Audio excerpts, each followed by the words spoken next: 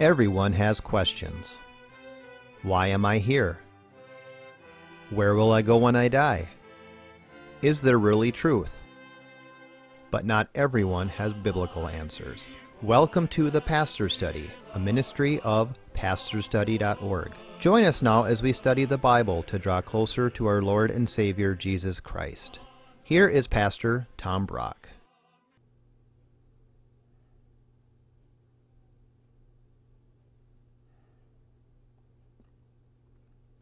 Welcome to the Pastor's Study. This show is 6 false teachings in the church today. This is part 2. If you missed part 1, we did 1, 2, 3, 4. Today we do 5 and 6. You can go to pastorstudy.org and watch our TV shows for free there. So look that one up. False teachings in the church today, part 1. Here's part 2.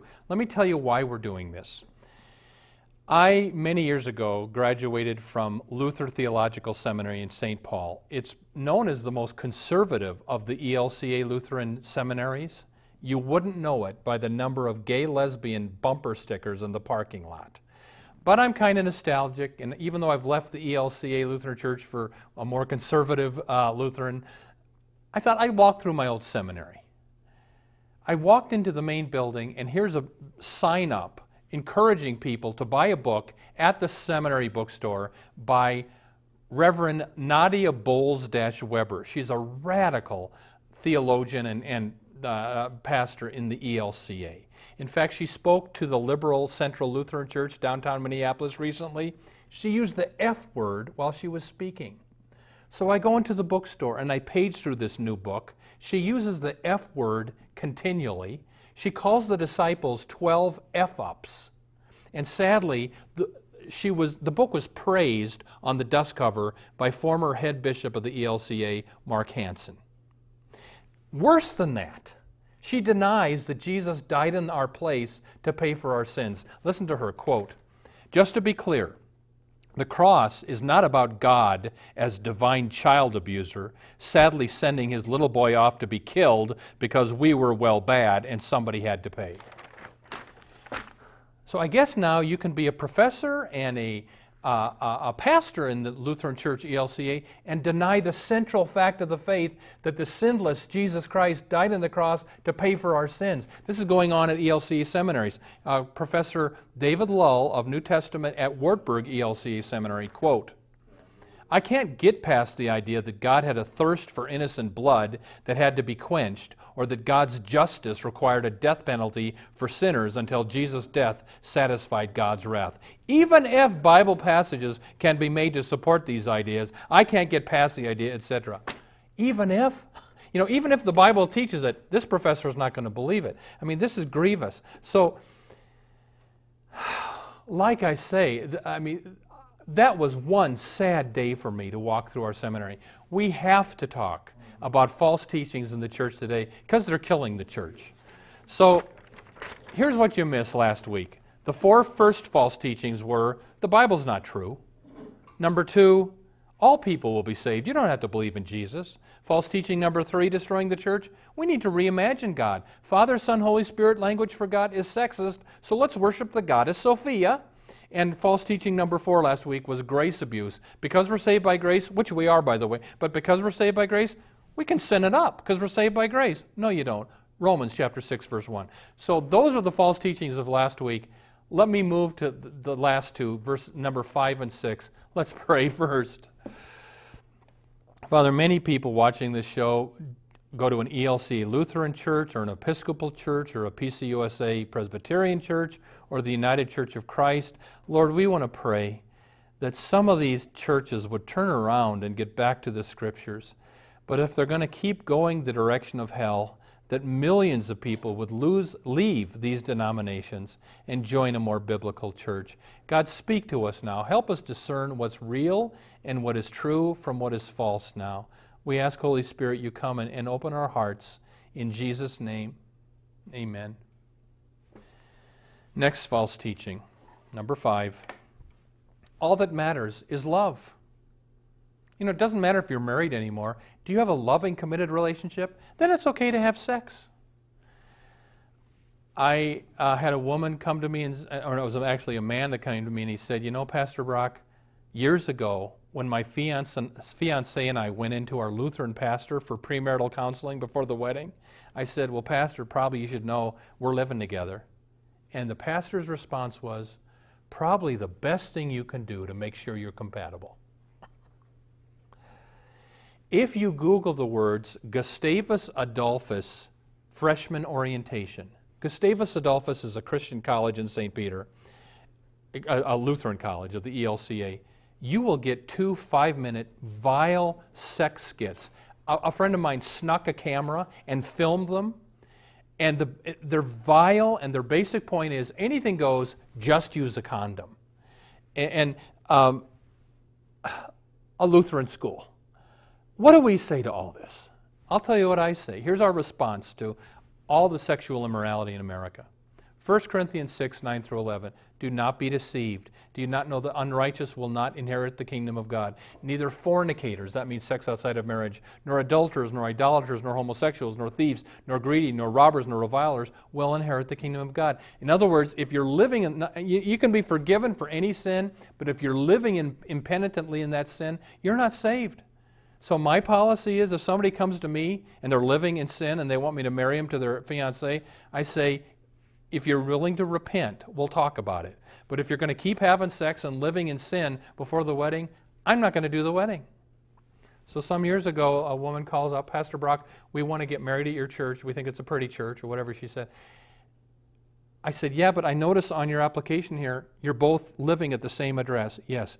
Well, right in the application it says, you can't do that if you want me to marry you. Well, we still want to talk to you. So she brings her boyfriend in. And I said, okay, well, I'm concerned about your eternal soul. 1 Corinthians 6 says fornicators don't go to heaven. And when the boyfriend realized that I wasn't going to marry them unless they repented, he started squirming in his seat. It was so obvious that I did something I don't think I've ever done before. I looked at him, I said, you're not liking this, are you? And she started crying because I think she knew what she was doing was wrong. But they refused to repent, so bye. Now, I didn't do that to be mean to them. I did that because I was trying to show the love of Christ that if you keep doing that, you're going to hell, 1 Corinthians 6, 9 through 11. Let's do one more false teaching in the church today, and this is everywhere. Gay is good. You've got whole denominations now, the Presbyterian Church USA, the United Church of Christ, the Episcopal Church in America, and the ELCA Lutheran Church all now are ordaining, practicing, impenitent homosexuals. And now it's coming to the state of Minnesota because of our liberal now law that we have gay marriage. In Oregon, Aaron and Melissa Klein had to close their bakery. They're Christians who would not bake a cake for a same-sex wedding. After weeks of protests, threats, and intimidation that drove customers away, they had to close their shop. In New Mexico, even worse, Elaine and Jonathan Huguenin, Christian photographers, refused to do a lesbian wedding. They now must pay the lesbian couple over $7,000. They appealed the case, but they lost the ruling, and the justice said that for them having to compromise their faith, well, that's, quote, the price of citizenship. This country was founded on freedom of religion, not anymore. And I can understand the government being messed up on this, but the church, one reason we have gay marriage in Minnesota today is because liberal Protestant bishops took the wrong position on this issue. That's why we've got this. I'm a Lutheran. A couple summers ago, I was able to go to a Presbyterian Church USA convention, and they let me speak. Their big debate was going to be on gay marriage. They've already got gay clergy, practicing gay clergy. Now the question is, will we let our pastors do lesbian weddings? So, a woman pastor got to the microphone. You have to let me do this. The Holy Spirit was so present at our lesbian wedding that I performed. You have to let me do this or we'll hurt people. I was able to speak after her. I said, I have struggled with same-sex attraction most of my life, but it's a sin. So for the sake of my eternal soul, I say no to those desires. You're not going to help people by pushing them into gay marriage. You're hurting them now and for eternity. And you know what was tragic about that convention? This is a Presbyterian convention, Presbyterian Church USA. For the opening worship service, they had a big cross up front. They draped the cross with a rainbow banner. Then you go up to the front to take Holy Communion. They had decorated the communion table with rainbow decorations in solidarity of homosexuality. That's blasphemy. The largest ELCA church in St. Paul, Minnesota, now has a practicing homosexual pastor who has a partner. And get this, Desmond Tutu, you've probably heard of him, retired, thankfully, Archbishop of the Episcopal Church. He stood against apartheid, God bless him for that, but listen to this. Desmond Tutu spoke at a gay rally in Cape Town, South Africa. He said that he would not worship a homophobic God, and that he would refuse to go to a homophobic heaven. In fact, he said, I would rather go to the other place. Oh, yeah. Well, what do we say to this? Here's my response. The Bible is clear. Here's some verses. I want you to write those down if you would. Leviticus 18, Romans 1, 1 Corinthians 6. The Bible can be kind of gray in certain areas. When it comes to homosexual behavior, it's rather black and white. And people say to me, well, how do bishops and pastors get around those verses? I'll tell you how they get around them. What they say is, well, those verses condemn promiscuous gay sex, but not loving, committed gay sex. The reason I want you to write those verses down, read those verses for yourself and see if it ever adds, but it's okay if you love each other. It never does. So, let me say this. I got a phone call recently. Here's a Lutheran pastor in another state. He drives a young man from his church to come visit me in Minneapolis. And this young man has come out of the closet, proclaims himself homosexual, had a gay lover for a while, they broke up. But the pastor said, let's go talk to Tom Brock.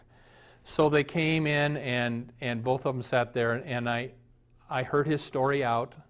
But then I said, can I tell you my story? And I said, I've struggled with same-sex attraction most of my life, but because the Bible teaches that's a sin, and if you live in that sin, you're not going to heaven, for the sake of my soul, I say no to those temptations. But this young man had listened to some of the lies of some of these gay theologians and how it's okay if you love each other. And I said, no, it isn't. In fact, do you know that homosexual men die years earlier than the general population? And then there's eternity you've got to deal with. So I said, I don't want you to go to hell. I want you to go to heaven. So I ask you, ask God's forgiveness for what you've done. Put your faith in Christ. You know, maybe you'll get married someday to a woman, or maybe you'll be single the rest of your life, but you can have a full life as a single person. But don't go down the road to homosexuality. Well, I got an email from the pastor later saying he doesn't think this young man is ready to repent. Pray for this young man, if you would. But, and you know one other thing I said to him? Yes, this struggle with same-sex attraction is hard, but to give into it is harder, because then you die early and then you've got eternity. A friend of mine said, well, I was talking to this lady at a liberal church, and this lady said, but my pastor's been to seminary, he knows the Bible better than I do, he says homosexuality is okay, so it must be. And I heard that and I thought, no, listen. Just because a liberal pastor says something, just because a conservative pastor says something, doesn't mean it's true. You read the Bible on your own. I'm a Lutheran. I believe in something called sola scriptura, that's Latin for the Bible alone, which means the Bible alone is our highest authority. It's not sola pastora, it's sola scriptura, that if your pastor says something that contradicts the Bible, your pastor's wrong. Let me just close with making a twofold plea. I ask you in this confused day and age in which we live to protect yourself by doing two things. Number one, read your Bible daily. The reason a lot of lay people are buying some of the lies that we've been talking about, they never read the Bible on their own, and I just trust my pastor. No, you don't. Read your Bible every day. And then the second thing to safeguard yourself, join a good Bible preaching church. This TV show is not your church unless you can't get out. If you can get out, find a good church and join it. Somebody will say, but how do I know if it's a good Bible church versus one of these heretical churches? Very easy. I've said this many times. After the sermon, you're shaking hands with the pastor. You say, Pastor, can I just have 5 minutes? I'm thinking of joining this church, but can I ask a few questions? Pastor, do you believe the Bible is the inspired Word of God? Do you believe there's a heaven and a hell? Do you believe Jesus is the only way to heaven? Tell me your views on the virgin birth of Christ and your views on abortion, homosexuality. If you get lots of tap dancing, well, that's a difficult... No. If you get tap dancing, then you don't want to go there. If you get good Bible answers, of course Jesus is the only way. Of course there's a heaven and hell. Then that's a good church. So I just close and just say, if you are going to an erring church and giving them your money, it's time for you to say, Lord, where would you have me go to church? And find a good Bible preaching church, and then read your Bible every day. Amen. Welcome to the portion of the Pastor Study where we now ask Pastor Brock to share with us his knowledge of Scripture and his insights to answer questions we have regarding the Bible, our Lord, and our everyday walk with Him. I'd like to invite you to send your questions. At the end of the program, you're going to see our website come up, and we'd love to have you send questions to us to ask Pastor Brock on another show, and we're always looking for the tough ones. Yeah, you're always looking for the tough ones. I'm looking for the tough ones. All right, Pastor Brock, in light of what you just said, this next question is regarding 1 Corinthians 6, 9 through 11. And does these verses mean that if you fornicated or had premarital sex, you will go to hell? What Paul says is, don't be deceived. Fornicators, idolaters, adulterers, homosexuals, thieves, greedy will inherit the kingdom of God. But then he adds this. But such were some of you, Corinthians, but you were washed, you were sanctified, you were justified in the name of the Lord Jesus Christ and in the Spirit of our God. So those Corinthians had been guilty of those sins, but they came to Christ, they got baptized, they were forgiven, they were saved. So I think no matter, all those sins are forgivable if you come to Christ, let Him forgive you, and then you're saved. But Jackie, there's a difference between sinning and repenting, and then maybe sinning again and repenting, and living in hard-hearted and penitent sin. And it's the second one that'll damn you. So people who are living in sin Are in trouble. aren't saved No. as long, even if they say they believe in Jesus. This couple that I had in my office, I think both of them would say, well, we believe in God. Well, so does the devil. And I think she would have said, oh, I believe in Christ. Then you need to repent. Yeah. Pastor Brock, there's a lot of people who have been just now telling family and loved ones that they're gay. Mm-hmm. If we're Christian and disagree with that, how do we handle that, or how should we respond? Okay. Jackie, let's say one of your children comes to you and says, Mom, I'm homosexual. What should we do? I think you love that child. You don't throw them out of the house. You show mercy and compassion, but you never say that behavior is okay, go ahead, because they'll die early, very possibly, and then there's eternity. So, Jackie, you love them. You hang in there with them. You don't, scream at them. You show love, but you say, I'm going to be praying, honey, for you, that you do not get into that behavior because it's unhealthy spiritually and physically. That's what you do. Okay, let's go a step further. If a loved one invites you to their homosexual wedding and you disagree, what should you do? This is an interesting one. I can speak at your church. Where's the camera? I speak now on Sunday mornings and during the week for various churches. And if you need a speaker, just contact me on the website. There's the phone number, and I'll come speak to your church. I was speaking at a Baptist church, conservative Baptist church, for 6 weeks. And this question came up. And I polled them, I said, if your nephew comes out of the closet and says, Auntie, I want you to be at my gay wedding, how many of you would go? And I think almost half of them would go. And I struggle with same-sex attraction, Jackie, and I said, I wouldn't go. Yeah, I might write him a note and say, I love you, Johnny, and I'll be praying for you, but because this is a sin, and I want you to go to heaven for all eternity, not hell, I can't show up at this wedding because I don't want to support you going in that direction. That's loving. I think showing up is kind of saying, well, this is okay with me. No, it isn't. Jackie, if I was married and had children, I wouldn't go to, because it's not a wedding. I mean, Jackie, if somebody invited, let's say some coworker at work is going to have a wedding, but he's going to get married to 5 women at one time, I bet you wouldn't go to the wedding because it's not a wedding. And the same thing, if a man asks you to be at a wedding where he's going to marry a man, I wouldn't go because it's not a wedding. Actually, I don't think you see too many people trying to marry 5 people because they accept that as being wrong legally. However, now that gay marriage has been legal for a few years in Canada, the polygamists are starting to say, well, if we can redefine marriage, why can't we have polygamy in Canada? Oh, okay. Next step. Yeah. So the best protection against false teaching, you say, is to read your Bible. So what version of the Bible do you like the most? The 2 best, I think, because I like getting a real literal Bible that really translates the Hebrew Old Testament and the Greek New Testament word by word and doesn't take liberties, is you got 2 options, I think. The NASB, New American Standard Bible, or the ESV, the English Standard Version. Both of those are really good.